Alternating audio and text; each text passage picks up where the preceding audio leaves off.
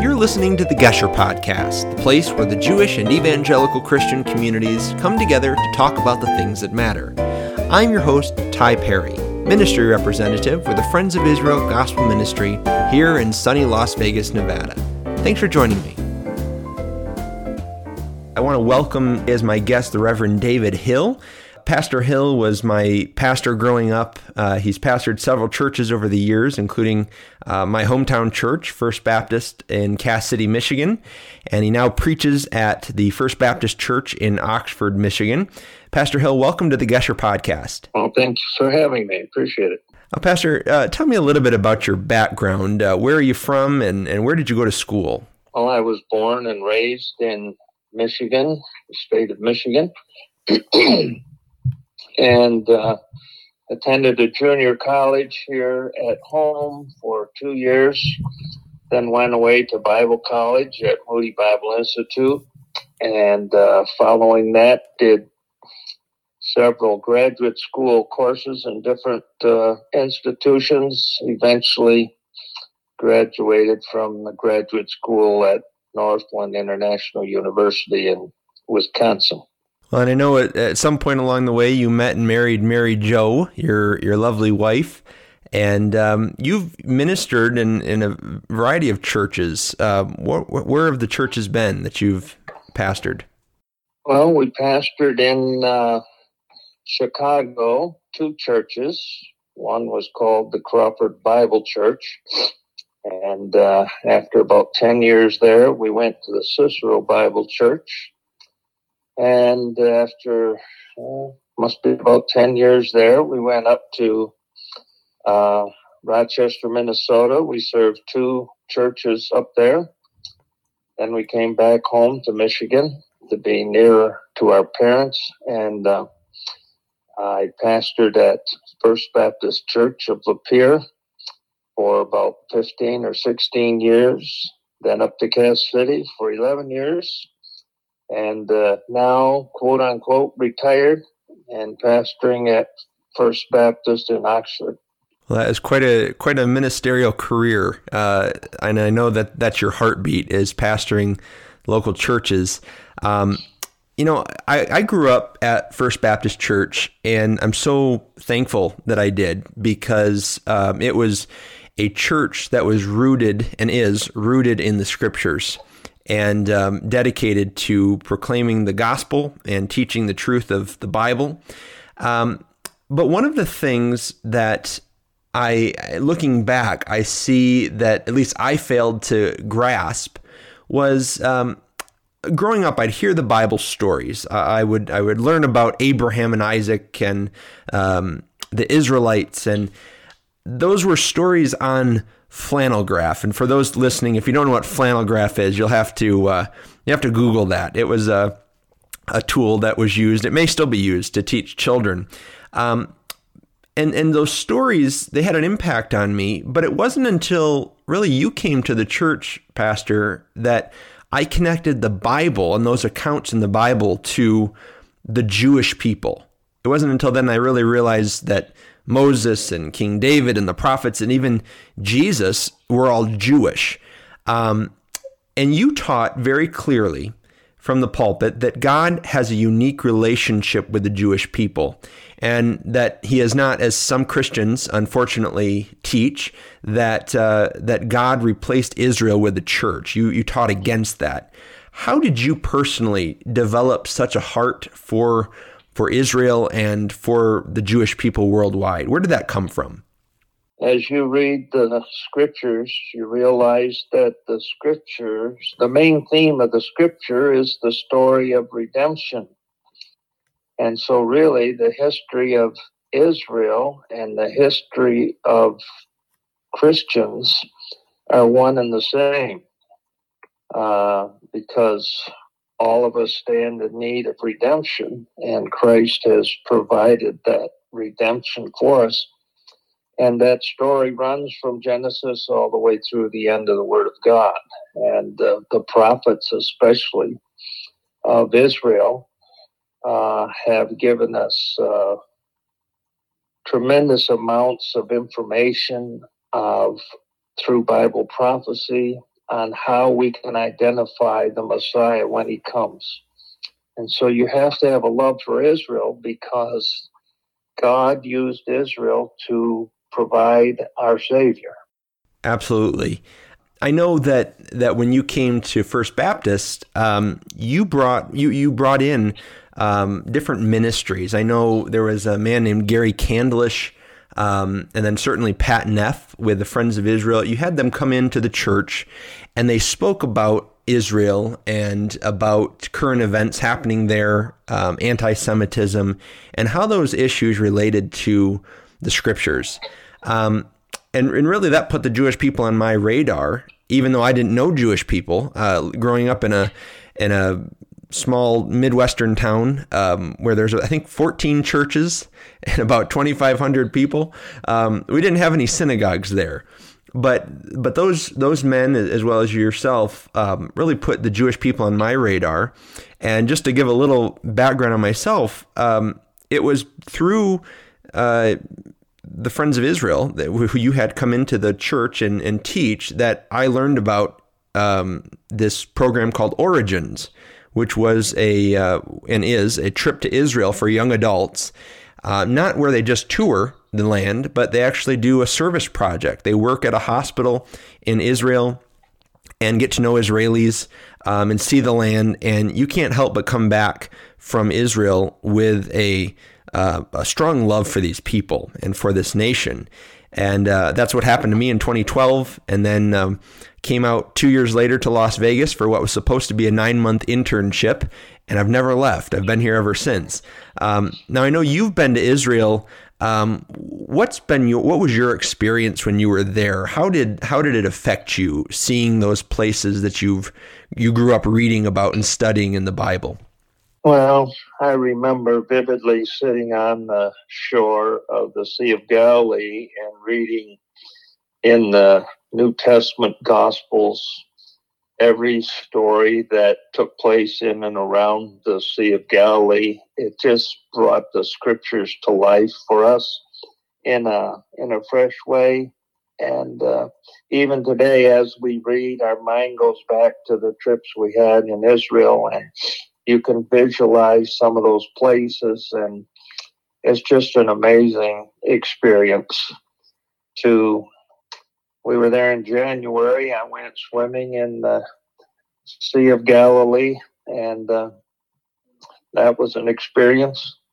Of course, we were in the Dead Sea, like most tourists end up going there and enjoying that, but just to experience the land that you've read so much about in the scriptures is amazing. We did some digging at Hatzor and other places which were mentioned in the Old Testament, and it just gives you a connection that these are real places, real history of real people, that our Messiah really did come in the flesh and lived there and ministered there and died there and rose again there and ascended back to heaven from there. It just makes everything, I don't know what to say. It is beautiful anyway, but to be able to experience the land with the Word of God is an amazing privilege. It sure is. I know I've always told people that going to Israel certainly isn't a prerequisite to become a Christian, but when you study the Bible and then you go to Israel and you're holding your Bible, and for example, one of the places I love going is to the Valley of Elah, where David fought Goliath. And when you're reading that text in 2 Samuel, and then you look up and you look around and you're standing in that valley, it's a surreal thing, and it certainly makes the Bible pop into 3D or into color, I suppose. Just a remarkable experience for an evangelical. That brings me to my real question for you today, another question, and that is in regard to Christian support for Israel and love for the Jewish people.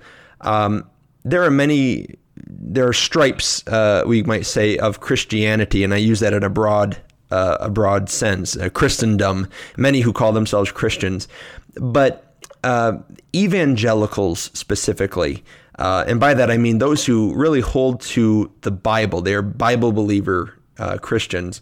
Many of them support Israel. The overwhelming percentage of them support Israel. Why is that? Why do so many Christians support Israel and love the Jewish people? There are a lot of reasons. That's like cutting the preacher loose, boy. We love Israel because all of the spiritual roots of Christianity are found in Israel, as I mentioned earlier. We love Israel because Israel was used by God to give us the scriptures. The very reason we can know God is because mostly Israelis wrote our Bibles. For instance, 2 kings, David and Solomon, were major contributors to the scripture under guidance of the Holy Spirit, and all of the prophets and many of the New Testament writers, with the exception of Dr. Luke, were Jewish people and followers of the Messiah. We love Israel because God privileged Israel as a nation to give the world a Savior.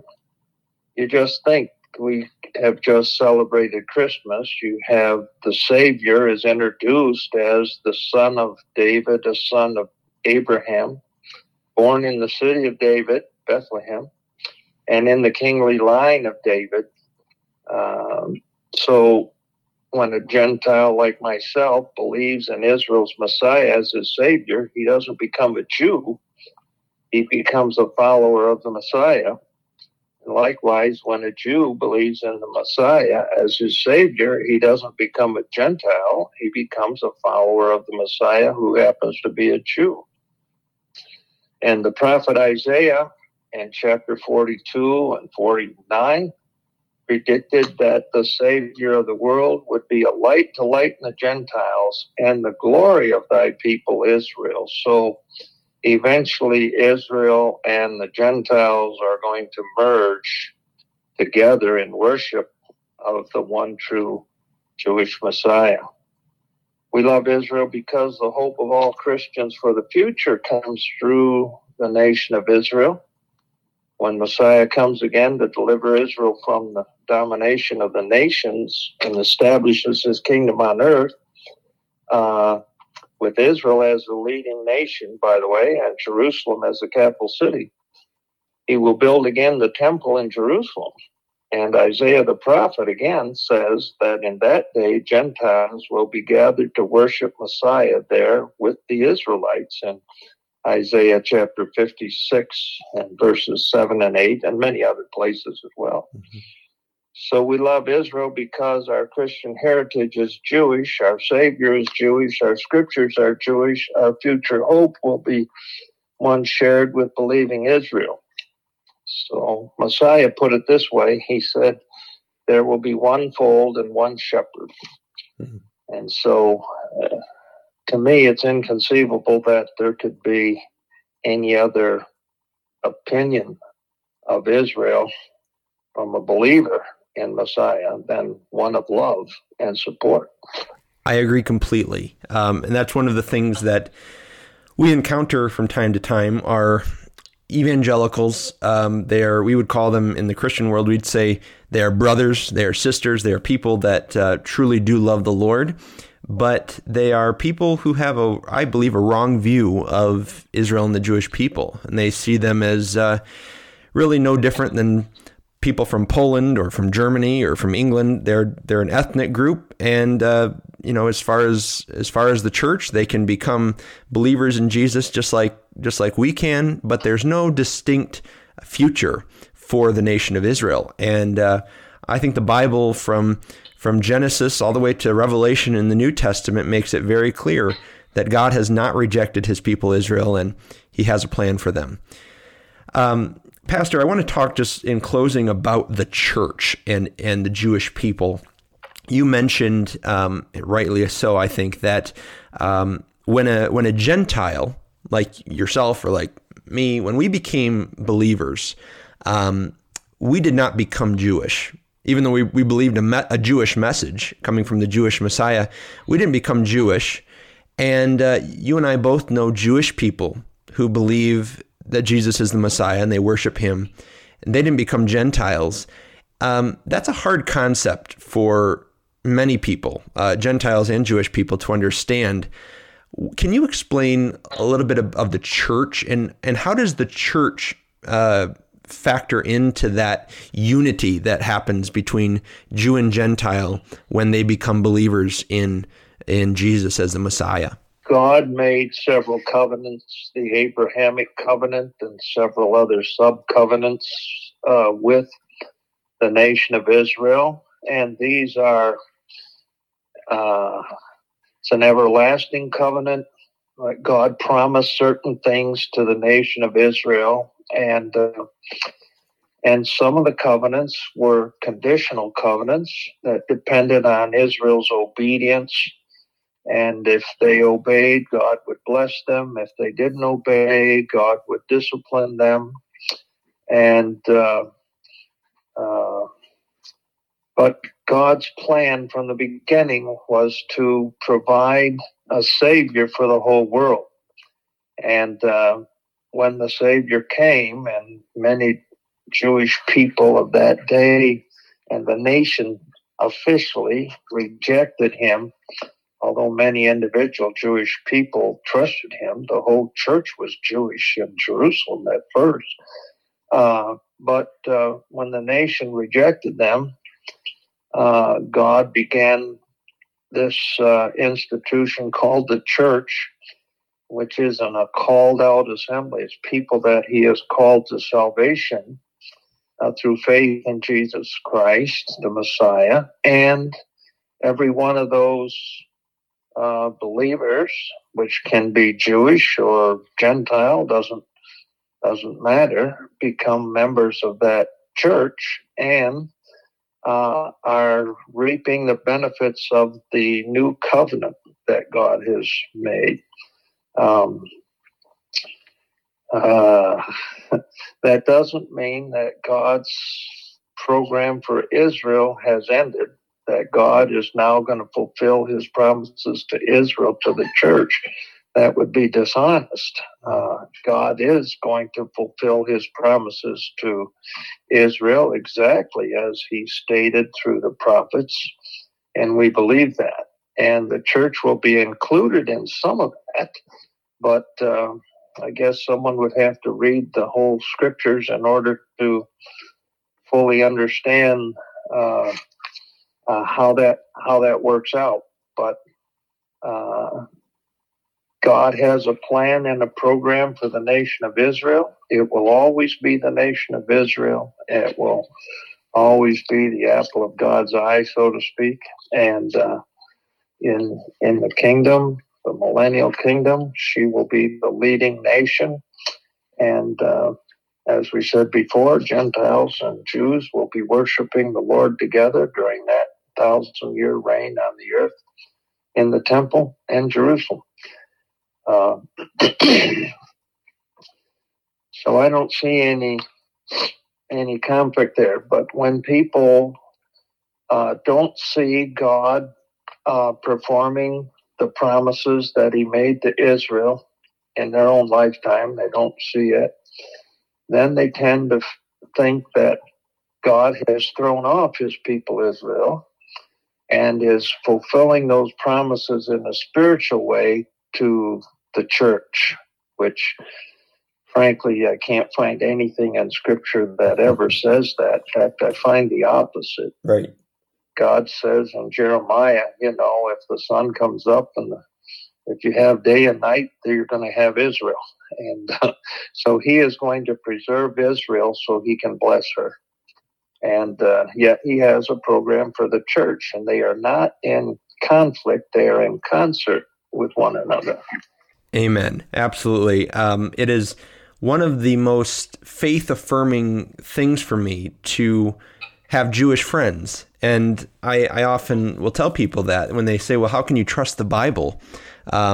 Look at the Jewish people. They are a small people. They always have been quite small.